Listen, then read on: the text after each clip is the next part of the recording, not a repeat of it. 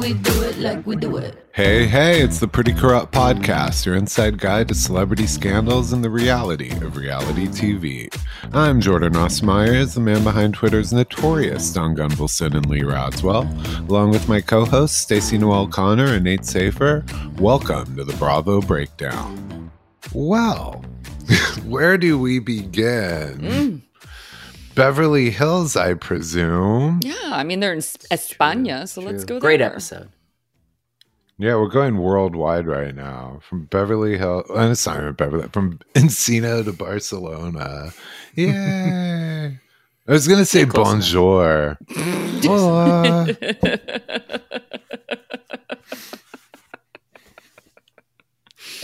Not even going to Barcelona. Yeah. Barcelona. We know who the highlight of this episode was. Crystal. What a turnaround it's been for her. Garcelle. No, yeah, I'm sorry. Erica. We just went through a list of names. Erica. Erica has had she was so amusing this trip. Well, I was joking about the Crystal part. Yes, Erica. Yeah. Yes. Yeah. Erica was great. I was like, this is the funny thing. Denise should take notes on how to be drunk at a dinner party because Erica just did it right. Now, Erica has done it wrong in the past, but Erica did it very right this time. So whatever combination that Erica was on this time, she should give that to Denise as a gift, maybe as a mea culpa. I'm sorry for whatever I did 5 seasons ago. Here's the combination of how to be a fun drunk on camera. What did Dorit call her? The drunk Rain Man?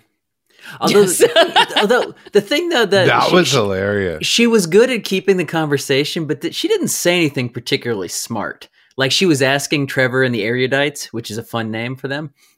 She was asking them questions about like the woman said she was from Lebanon and this and that, but she wasn't asking like smart questions. I'm sure Trevor and the others were like, "This woman's kind of an idiot, huh?" But she was keeping the conversation going. She was asking trivia. She at least understood that these things existed. That's yes, is what I would say. There was an awareness that most of them do lack. Like she knew a few quick questions. She was able to like kind of add on to it, or like not just nod and go, "Oh yeah, I know that." It was like she had like a receipt to back it up of like, "Oh yeah, I know what that is," but. Yeah, at the same time, then we've got our whole talking about, you've had Merce in a Ziploc bag. Merce in a purse. Merce is in the purse. I wonder if that was in the moment. I wonder if that phrase had been like stuck in her head all day since she busted out the ashes. Maybe. And because I mean, finally she blurted it out. It was good. Yep. she got started early. Oh yeah, she did get started. She's been drinking all day. Yep. Yeah, they so the I was gonna say their activities started with lunch, right? Shopping and lunch, and that's where the drinking began for her. Yeah, started with. I give the other women credit, not her, because she's like me in this trip. I could never like have one drink at lunch, you know what I mean? And just go about my day. It would be, especially vodka, like she started with. I mean, Merce in the purse would be the nicest thing I could say at that point. I've never understood the folks that can do like the martini lunch, because I can stop at a martini, but I don't want to stop because I'll fall asleep. It's like if I'm not going back to work. I'm going to be asleep. Yep. This sucks. Bold. Yeah, everybody who's always like, it's like, oh, I had a drink. Like, let's have a drink at lunch. I'm like, no, I can't focus. Or like people who like, look, I'm a huge stoner. Oh fuck, he'll come back. Like I'm a huge stoner, but like I can't get like people who are like get stoned for work. I was like, I can't. I was like, because also even if I can like do my job well, if somebody comes up and like distracts me from my job, I may not be able to function. Like I may not be able to talk to you. So and there's just the paranoia of being like they know I did something. They know I'm on something, right? Yeah, they know exactly. They know. Yeah. Yep. Yup. Oh my gosh. But Erica was delightful. I enjoyed how she basically like pieced out of dinner though too. Like when it was kind of done, she was like, "I'm out." Yeah, and everybody was like, "Yeah, it's probably for the best." It kind of like when Dorit pieced out from the taco dinner, and everybody's like, "Yeah, it's probably time for you to go. It's probably for the best. Just go." Yep, exactly. Yeah, I mean, she's been on a winning. The one hiccup, of course, is, and she needs to drop it, is she went back again to the earrings. Yeah, like she wants the attention earring for situation, and yeah, but it's like the one thing she should have learned from last season. No one will ever give her sympathy for that topic. No one, and what she wanted was sympathy. Like it's not going to happen. She's on such a good streak. If anything, make us forget that ordeal happened. And since she had to bring it up in the middle of her being really amusing, really kind of entertaining, slightly adorable.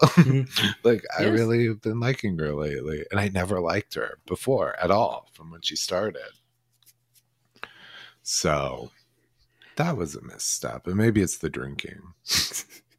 I loved her in church. That was fun when she was like, in church with her sheer top with, she was definitely wearing church going clothes for sure. Oh, well, I'm going to switch shows for a second. You guys don't watch Miami, which is a shame because the fashions on there are just amazing. And they're a bunch of characters too, but they also went to a big church in Mexico City this week's episode. And there was a lot of like, you're wearing that to church, and almost like most of them were like, I brought a shawl like to cover themselves up, because it's like what they were wearing was like, that's not appropriate in a Catholic church. Of course, my thoughts, because I didn't grow up Catholic, was like, God's seen you naked anyway. It's okay. Like, God shouldn't care. That takes me to one of my favorite moments of all time for Phaedra was when she went to a church. I think she was starting her mortuary business, and she brings out what she called a prayer cloth. And it's just like a handkerchief that she puts over her legs so that in case the pastor gets tempted by her luscious thighs. You can imagine her delivering it. Yes. It was the best thing. She's one of the... I wouldn't want the deacon to get tempted. For everything that went wrong on Atlanta, like with her leaving and stuff like that, it's a shame because she's like one of the greatest housewives of all time, because she always had some of the best confessional lines. I mean, basically after NeNe leaks, the best confessional lines. It's almost like, and I'm gonna give it to her, and even though I hate it, NeNe, and then Bethany, because Bethany was great with confessionals and like sharp wit and everything like that, and funny. And then it would be like Phaedra. Like those are like kind of the top three, I would always say, of them. It is nice. It has been. I could. She's not as like, she doesn't have as much to give on Married to Medicine per se, but I did start watching this season of The Traitors pretty much just for Phaedra, because I was like, I gotta watch Phaedra, and I'm loving her on this show. I am absolutely loving her. Side note, speaking of confessionals in Beverly Hills, I do have a fun fact, because Vanderpump was always very good. Her delivery was excellent, and her like confessional one-liners. She was the one housewife who strong-armed Bravo in production into giving her questions ahead of time. So that she could rehearse and prepare. That's why she always had a great delivery. Oh, that's the only one. That's some tea right there. It was like one of her conditions. Yeah. Oh my God. So I mean, she was great in confessionals, but there's a reason for it. I wonder if she hired a writer. Yeah. A ghostwriter. Maybe Carol's ghostwriter. One other thing with Erica that I've noticed, and now I can't unsee it, it was brought to my attention by a friend of the show, awesome listener, Sutton's Purse Vodka on Twitter. Yes. Formerly love her. She is an awesome follow. So her ad is SME is the best. She mentioned it a few days ago. It was before I had seen the episode that she talked about. She showed a screenshot and basically said that Erica's turning into Betty Davis, her face. Like instead of Ozempic face, she's turning into Betty Davis face. And this was before I watched the episodes. Now that was what I was focused on. And she is like drunk Eric at the table.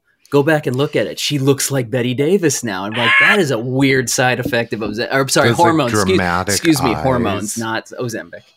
But I can't unsee. I can't unsee it. It's like, oh my God, you're right. It's the eyes. It's everything. Okay, I'm gonna have to notice that this week. Oh my gosh. But yeah, we should retweet. We should retweet that though, so everyone can get the visual. Yeah. And give her the follow. Give absolutely Sentence Merce Vodka the follow too, because she's hilarious. She's awesome. Oh, you know what was actually amusing? And this is just like classic Simple Housewives, but at least this one was true to her. Where Kyle asked the tour guide, she's explaining where her center of town is anywhere she travels. She needs to know where the Hermes boutique is because that is her compass. That's her north, her south. That 3 minutes of the 3 minutes of shopping was very funny. With where they're just running around buying anything they could find. That was very funny. With Dorit bought like 7 fans for some reason. I mean, I'm sure PK just watches that and goes, "This is where it all goes." IRS, this is where it all goes. Yeah. Just see what she did in 3 minutes with fans.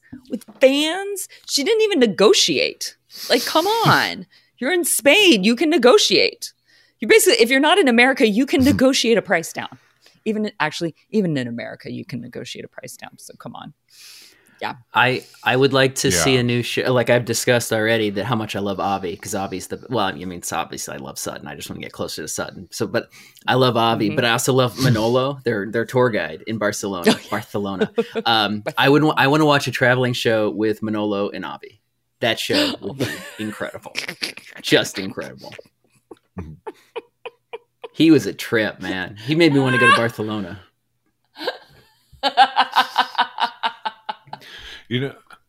I'm sorry. That's just like the visual on that pairing is like amazing. It'd be incredible. Oh man, that would be pure comedy, because I feel like they would not get along. Yet Avi, in some ways, would be in love with Manolo. But Manolo would also drive him crazy at the same time. That's why this is going to be an awesome show. Oh, let's do it. Let's talk to Bravo about this. Yeah. Okay. A Peacock spinoff. Yes. Let's call up Andy. We've got an idea. Hey, Alex Baskin, here's an idea. Oh, it was a funny, not even funny, but a fun fact. Sorry, I'm full of fun facts today. And one of them is I was picking up on, because this one they spent a lot, which we know it's been complained about by other housewives, other cities, that Beverly Hills gets a bigger budget, better treatment, better vacations, etc. And this one, each cast member, each housewife got to bring glam on an international trip.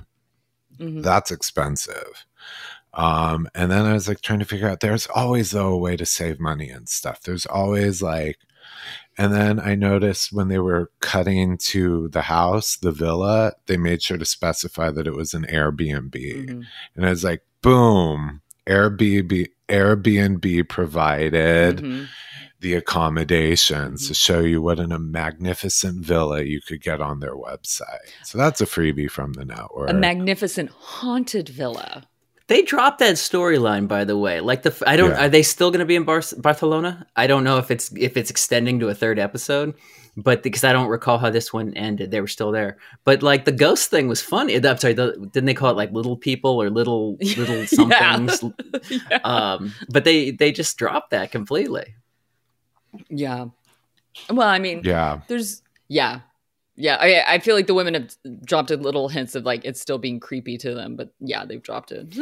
I think they come back this week. So it was such a missed joke with they drew numbers for the rooms, like all the women in the first episode, and Anne Marie drew the number 10, which was just a missed joke right there because she could never get a 10 from her husband. I think Sutton's the one who put the numbers in a bowl. So it was a missed opportunity for Sutton not to put an 8.5 in there for somebody to pull room 8.5. Mm-hmm. Oh my god! But the joke was just sitting there for her finally pulling number 10. I love that. There was something at the lunch that I think Stacey and I would disagree on, where it's when Garcelle and Dorit had that heart-to-heart, and the conversation was great. We learned a lot about them, and they moved past their issues with their experiences and stuff. That was great, but Garcelle says at the end, like, this is what we need. Like, I know we talk about Birkins and fashion and money, but our real, like, connections, our real, like, life experiences. I was like, no, I heard that. Don't plant that seed. I heard that scream from Northridge, like, coming down over the Hollywood Hills towards me. I could hear your soul just, no. That's not what this. That's not the spirit of this show. Yeah, like, okay, I want to know your I want personal connections, like your family's deep dark secrets, things like that. But when she was like, the show's about, like, it was like almost like sisterhood and relating to each other. And I'm like, that's not why I watch. No. Don't you steal that. You're such a misogynist. You're like, I don't want these women to get along. I want to watch them tear each other's limb from limb, society from society. Tis my dream. I like toxic luxury. Yeah, it is. I want 1% dysfunction. So that was, I thought of you immediately when I saw that, because I was totally like, I could see the Twitter feed being like, yes, that's what we need. Power, yeah. That, like, a lot of people, and I'm like, no, talk about each other's bankruptcies, something, tear each other down. Yeah. It was a nice conversation, though. I just didn't want that. She didn't need to say the quiet part out loud. It's like, no, don't start a new trend here. Keep going. Stab each other in the back. Anything else on Beverly Hills this week? No, I think one last thing about it is this whole ash thing. I've been counting up how many this was, I think, number 5 in Bravo history of the spreading of the ashes. We had, or the retrieving, whatever, ashes. We had Sonia's dog Milu, which, by the way, Sutton's turned out the same. Spreading it over the water and the wind blew it back onto people. Yeah. How many times do we have to see this, people, to know, do not spread ashes basically at the beach? Like, we've seen it on reality television, not just on Housewives, but on other shows. We've seen it so many times because the wind factor. God damn it, people, the wind. It was a legendary gag in The Big Lebowski. Mm-hmm. Come on. Yes! Just learn. So that was don't do it there. And who else do we have? Carol Radswell when she retrieved the ashes. Then we had. I actually didn't they say that about, like, Kyle keeping the ashes in her bathroom? Yeah, they talked about that in this one. I know it's not dispersing ashes, but they still mention ashes. Yeah. And then there were a few. Eileen Davidson did it once, and so there were others. I'm trying to think. There was another one. El Punto is, I'm seeing a girls' trip coming with. They should just ashes. Yeah. Just no, like all these. Like, I mean, ultimate girls' trip. It's becoming ashes. like a gag now. I guess this was Sutton's trip, so it was her thing to bring it on. But I don't know. Mm-hmm. I mean, I think a lot of the women were like, "What?" Like Merce and the Purse. That wasn't exactly taking it too seriously, but I think a lot of them are like, yeah. I mean, they have to find reasons to go on these trips. So, Exactly. I guess we're done with the grown-ups for now and have to head over to Valley Village. Although they're kind of grown-ups too now, reluctantly. Yeah. But pump rules. my God, talk about backstabbing. That's like there. Let's go to that. See, at least this show too. I can get into because they're all awful people doing awful things to each other, and I respect that. And so, not too much growth here, if anything. But it was the season premiere. Yeah. The only person trying to pretend to be a good person and better than everybody is the one who's the worst person in the world, and that is Tom Sandoval. Yeah. Like, and we didn't even really see him this episode, like, but he still was all over it because we're just like, fucking hell. No. Yeah, it was like it's like Kathy all season on Housewives, where they just talk about her like whispers and then they show flashbacks. But so I watched this Vanderpump Rules, my first ever episode. Great, it's great. Yeah, was it? Yeah, woo. But the way they showed like I wanted to ask. Okay, so obviously this is my first episode. It's like 11 seasons in. Has the production value always been this good? Like the flashbacks that were partially black and white, partially color. I mean, like I'm like, wow, this is an expensive show. Has it always? I don't know, because I've been watching it since the beginning, so it's definitely like grown and gotten better. But yeah, the flashbacks always have had this like black and white with like either like a blue or purple kind of like pink like put in there. They've had a decent sized budget, I would say. I think because it did well kind of from the beginning, and it was also one of Lisa Vanderpump's it was Lisa Vanderpump's show. So it's always had some money behind it. And it's been a hit. Because I mean, not only was it the like they're also doing like artistic camera work, like the shot at the end when Sandoval's walking down the hall and there's like that Lego picture of him and Ariana. I don't know if it's Lego, but it looks Lego. And the way it was like artistically shot down, I'm like, oh, they're really doing some photography in this episode. This isn't your typical reality. Well, I'll say this. If you watch Real Housewives of Miami, they have some different camera work though too. They've got a little bit more interesting camera work than any of the other Housewives shows. So their camera work is a little, I would say Vanderpump and Miami have a little bit more similar camera work to each other. It's a little, but I would still say Miami's actually is a little bit more sophisticated. They do a little bit more what I would say is like taking it portrait mode on your iPhone of like getting, nice, like different focus points and things like that. So, and some different post effects, kind of like Vanderpump does. So yeah, sorry to cut you off. But I was going to say, I'll have to send you some previous season intros though. Cause one place where they skimped on production, this intro was like quick AI, like they were just getting it out of the way, where previous seasons, it's like a cinematic experience. It is the intro to Pump Rules is usually like glorious. It's like 45 seconds. Vanderpump tossing a bag and a drink.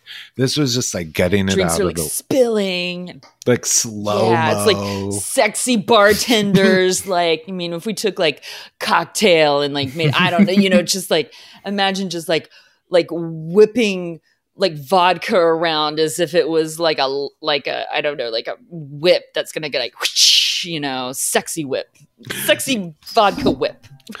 Yeah. This one, that was a big letdown for me, but it was, but no, the actual camera work is. My big takeaway from the moment I started watching it is, I was like, James is British. Did not know that. I'd never heard him speak. I'd only seen photos and things. I'm like, never heard him speak. Wow, did not expect that voice. Oh yeah. So that was my big takeaway. And I love that they're going to be, I guess, make it a recurring joke that they always hear planes over their house. The house they built. He lives right above Burbank Airport. So I love how do you think the producers were doing that on purpose? Every time he's like, it's just so peaceful here. It's quiet. You see a Southwest coming. Yeah. I have a few friends that live in that area of Burbank where the flight path is. And it's a regular occurrence. So it'd be annoying. But it's a great school district though. It looks like a very nice house. Mm-hmm. It wasn't places cheap. Look very nice. Except I think it was like 1.3. It was over $1 million. So I mean, yeah. Oh yeah. How long have they been together? James and was it Allie? Like they're not like engaged, right? Are they? But they live together For now. Of course. Okay. That's what James likes to do, though. He likes to get girlfriends and move in with them pretty quickly and stuff like that. So James can't be alone. Okay. James grows on me, although he does do things like when James is not drinking, he's a much better person. Like if he can stay sober, then stay sober, California sober, then he's much more enjoyable. I think hopefully he's realizing he's still as funny and still as creative without alcohol, because that's what happens a lot of times with people with creatives, artists in general. Like, but I think regular people too. You're afraid that you're not as funny, you're not as witty, you're not as creative if you don't have alcohol or or weed or whatever, whatever mind altering substance it is. And there's a point where you go, I can't do this anymore. Maybe I won't be funny. And then you realize, oh, I am still funny. That person's still there. I just was blocking it when I didn't have alcohol in me because of whatever self-conscious stuff. So working through those self-conscious things, then you can just let it out. And I think he's realizing, I can just let this out. I'm still me. So yeah. I can still be witty and biting. By the way, since we're speaking of the homes and housing prices, I guess we should get into it. I have some facts and figures. This whole thing about Ariana and Tom dividing the house.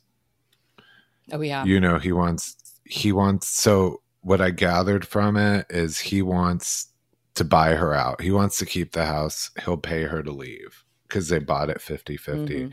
She doesn't want him to buy it out, right? Because she wants him. Well, sorry, because I watched the whole Nick Viall podcast interview with Tom and Tom. And the way that like Tom Sandoval was justifying it, he was like, when my parents got divorced, my mom kept the house. When somebody else in my family got divorced, my dad kept the house. When her parents got divorced, her mom kept the house. Like all these things of like, and he kept saying somebody always keeps the house. And that was like his justification about like why he didn't want them to sell it and split it. Whereas like, and then Tom Schwartz is next to me. He's like, yeah, Katie and I we just sold it and split it because that was just easier. It was like, and I could just feel Tom Sandoval being like, you're just undermining me. So because they brought up the whole Ariana lawsuit. So I want to hear more because you looked into it more, because I know that Sandoval was sweeping it under the rug, and he just feels justified that it should be my home, and I'm paying her I'm offering her well over what should be da da da da da. And she's like, his side is he wants to keep the house and buy her out, so then she couldn't move forward or whatever. And her argument, at least in the beginning of this episode, was he ruined her life. If she has to move, he has to move too. Why does he get the comfort of staying and keeping his life in order while she's the one who's kicked to the curb? There's a little resentment and spite there. And then she moved to court this past week or so and asked the courts to rule that he can't buy her out, that it has to be sold to a third party on the open. She does not want him staying in it, whether he pays her or not, which is a little petty, which is good. I celebrate spite and toxicity, so I'm not judging her. But so I was looking at the numbers on the house basically to figure out where it is, what the finances are. So he claimed that he made her an offer with the house valued at $3.1 million, which is the fair market value. So he wasn't trying to lowball her. And they paid for the house a few years ago, $2.1 million. Now it's worth 3.1. And he's willing to pay her at the rate of that 3.1. They don't own a lot of the house. This is where I started digging. They paid 2.1, and their outstanding mortgage is about 1.6 million. They put down about 20%, which is standard, basically 200,000 each into the house. So so they don't own the house outright. They don't make that kind of money on pump rules. Like this is a stretch for them. I don't know where he claims to have made her an offer in cash based on the 3.1 value, which would give her back 1.55 mil. Not too shabby. I don't know where he'd come up with it unless he's taking a second mortgage on his. No clue. He's a touring musician. I mean, he sells out tens of tickets for every show. Well, this is my question: is that if he buys her out, then does the mortgage paperwork change to everything in his name? Like, because is she worried about paperwork because if her name is still on that mortgage and stuff like that? Because I've never owned a home, so I don't know all those ins and outs of mortgages and titles on homes, but I can imagine with everything, knowing the stacks of papers that people have to sign for these things, it's not super easy to change all of that. It can take a lot of time. And if you got somebody like Tom Sandoval, who honestly isn't that responsible to do things in the first place, whose old assistant, who's going to appear in this season, Anne, has apparently left him and is like, basically like, I bought all the toilet paper. I bought all the batteries that you're saying that you bought for everything. Yeah. She started a new podcast. It begins this week. I'm not saying that I don't want people listen to our podcast and then go listen to her podcast. I can't remember the name of it, but I'm sure if you Google Anne Tom Sandoval assistant podcast, you'll find it. But I want to hear that T, but like, I'm sure that Ariana doesn't trust Sandoval, A, to pay her, B, to help make sure that it's like her name's off the paperwork, things like that. I can just imagine, yes, where are these balloons coming from? I can just imagine that, yes, these balloons, I don't understand. Why am I the only one this happens to? I get these weird things coming up. She just, I totally understand, A, being petty about it, being like, you don't get to live here when you blow up my life, no matter how successful I got to be and like money I made out off of it. But also, I don't trust you because I'm afraid you've already dragged me down for the last few years, that you won't continue to drag me down. Like I sell the house, it's a clean cut. And so in my opinion, though, yeah, she's maybe being a little petty, but he's being super petty. He's being when his justification is like, somebody always keeps the house. I'm like, no, my parents got divorced. They split the house. They sold the house and split it. Like, actually, most people that I know, when they've gotten divorced, they sell the house and they split it. I guarantee you, if he keeps the house somehow, it will bankrupt him. Well, very quickly. That's why I think she should take the money. If it's like I said, I started this with, where is he getting the cash from? Because he's claiming it's a cash offer, and I highly doubt that. He doesn't have that kind of money. If it was at fair market value, I would take it and run if I were her, because interest rates are high. High-end real estate is slowing down. Their house jumped basically 50% in like 2 or 3 years.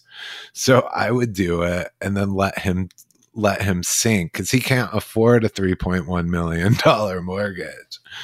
But I don't trust Sandoval, and I don't feel like all the information he's putting out there is true. Like that he has the cash to do it, that he's doing this like without any conditions. So I agree with you. I feel like we're missing something, because if someone offered that to me, she would be making a quick $500,000 cash. She could run and she'd be free from the home. There has to be something else. Can't go on Sandoval's math or word. I love that this is playing out almost exactly like Brad Pitt and Angelina with their French Vineyard, just on a much, much smaller scale. Like the storyline's almost identical, except that's a vineyard worth over $100 million, and this is like a tiny house in Valley Village. But basically the same story. It's great. Vineyards, Valley, same.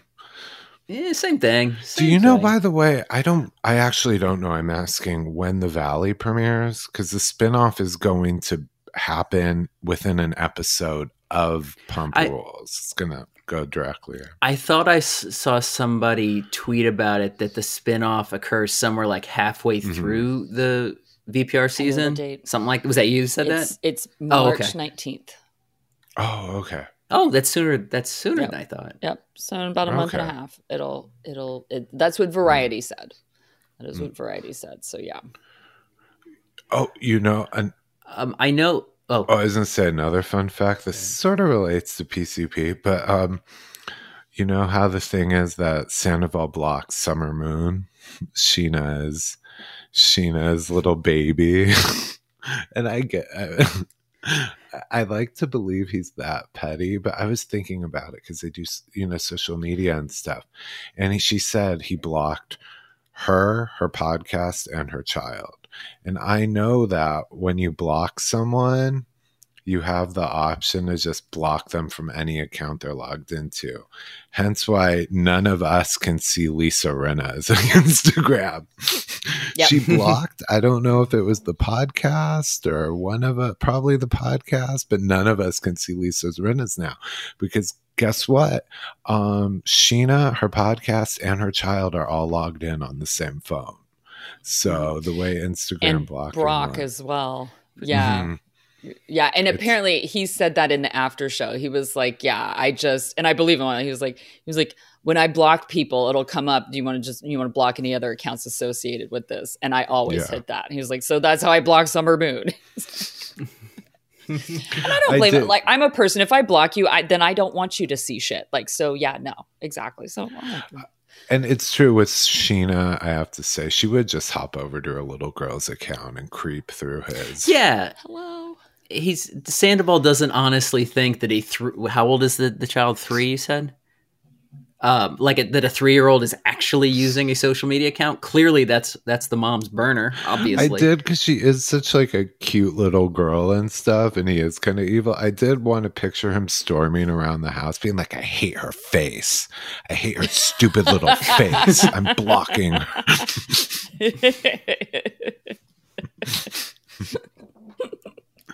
If I have to see her on a pony one more time, like, no.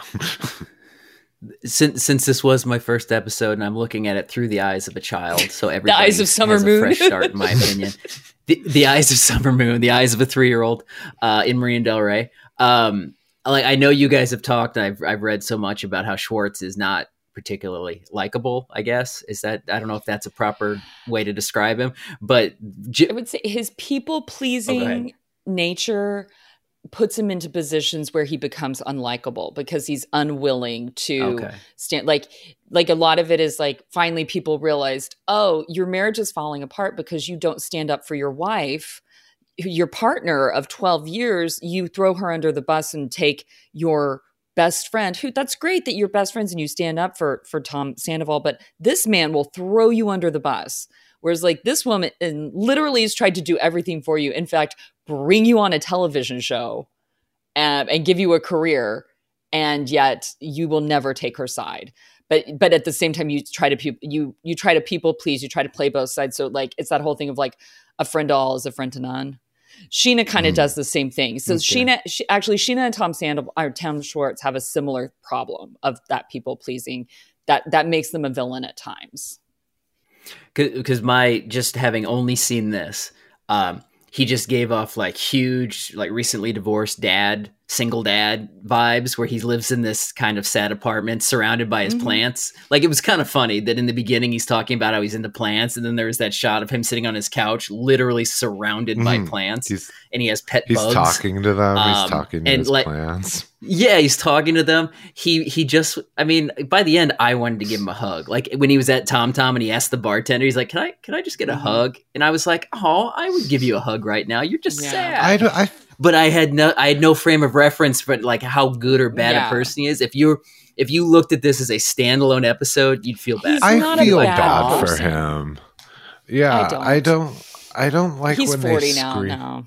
No, but I don't like he's the human embodiment of weaponized incompetence. That is what he is. True. But I do like when they're like, he covered up. The big thing is some people are like, you're just as bad as Sandoval. You covered up for him the whole time and you're a bad friend to Ariana. No, he was covering up for his best friend. That's what you do. So that I don't hold him against him. That's what you do. Ariana was his best friend's girlfriend. Your loyalty lies to your friend. So I understand that. I mean, they don't have to forgive him. They're within that. Like, if I were Ariana, I'd want to stab him too. But to make it sound like it was, I guess actually, Nate, that's always been a theme on the show, is that he's more loyal to his friends than his girlfriend. Or at the time, or Katie, his ex-wife. Okay. He will always be loyal to his guy friends. But yeah. And so I guess, yeah, those are okay.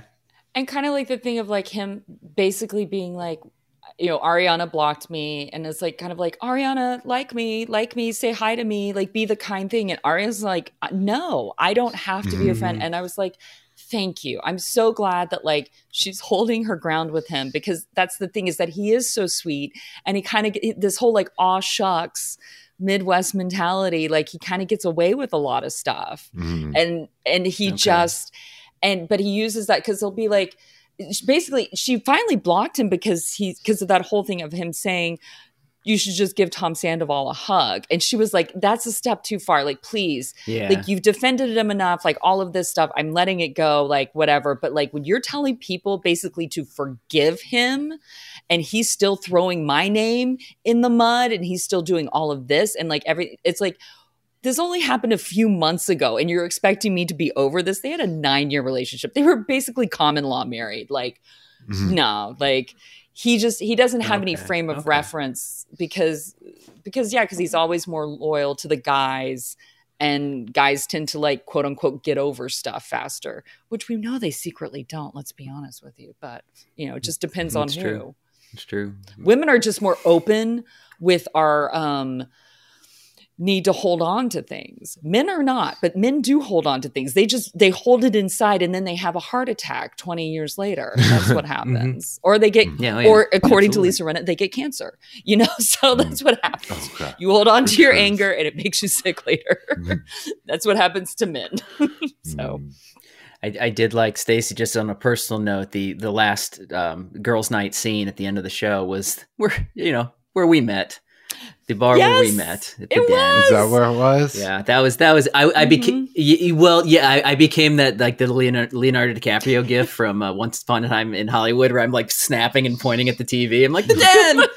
Yeah, it used to be a different place. It used to be like not a dive bar, but like a neighborhood spot. Even though it's across the street from the chateau, so it has like prime real estate. But now, like post pandemic, it's turned like.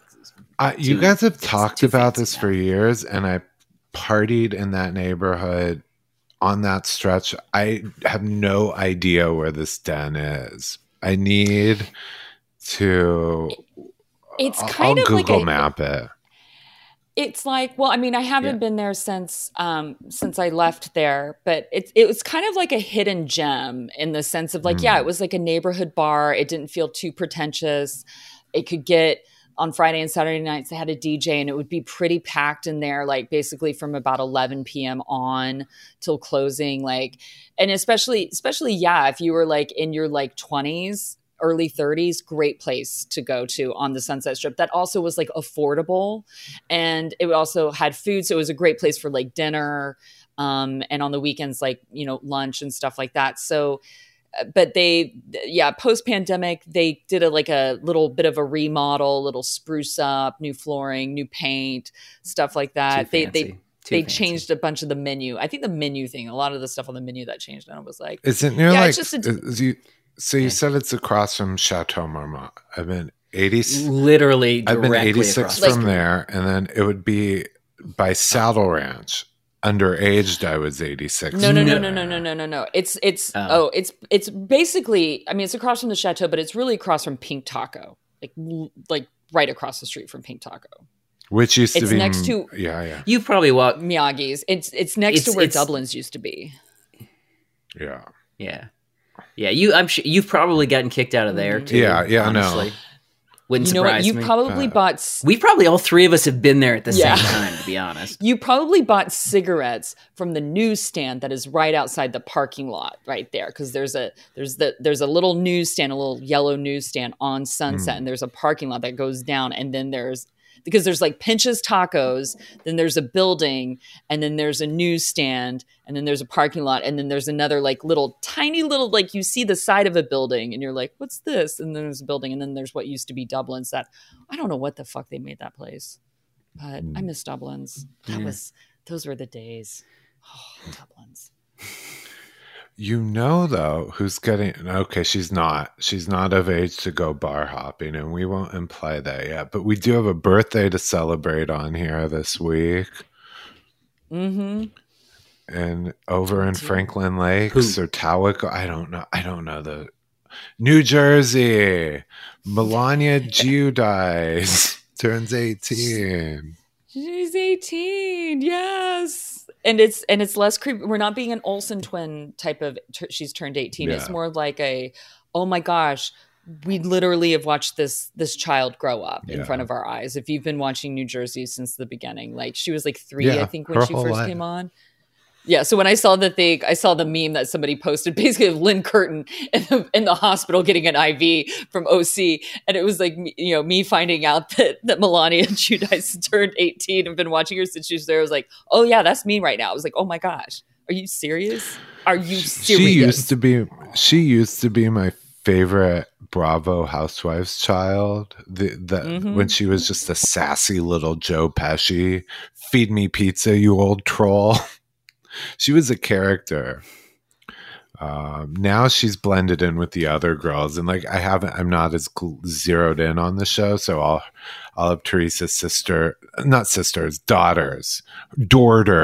Teresa's daughters. Now I'm like, they're all so grown up, I can't tell one from the other.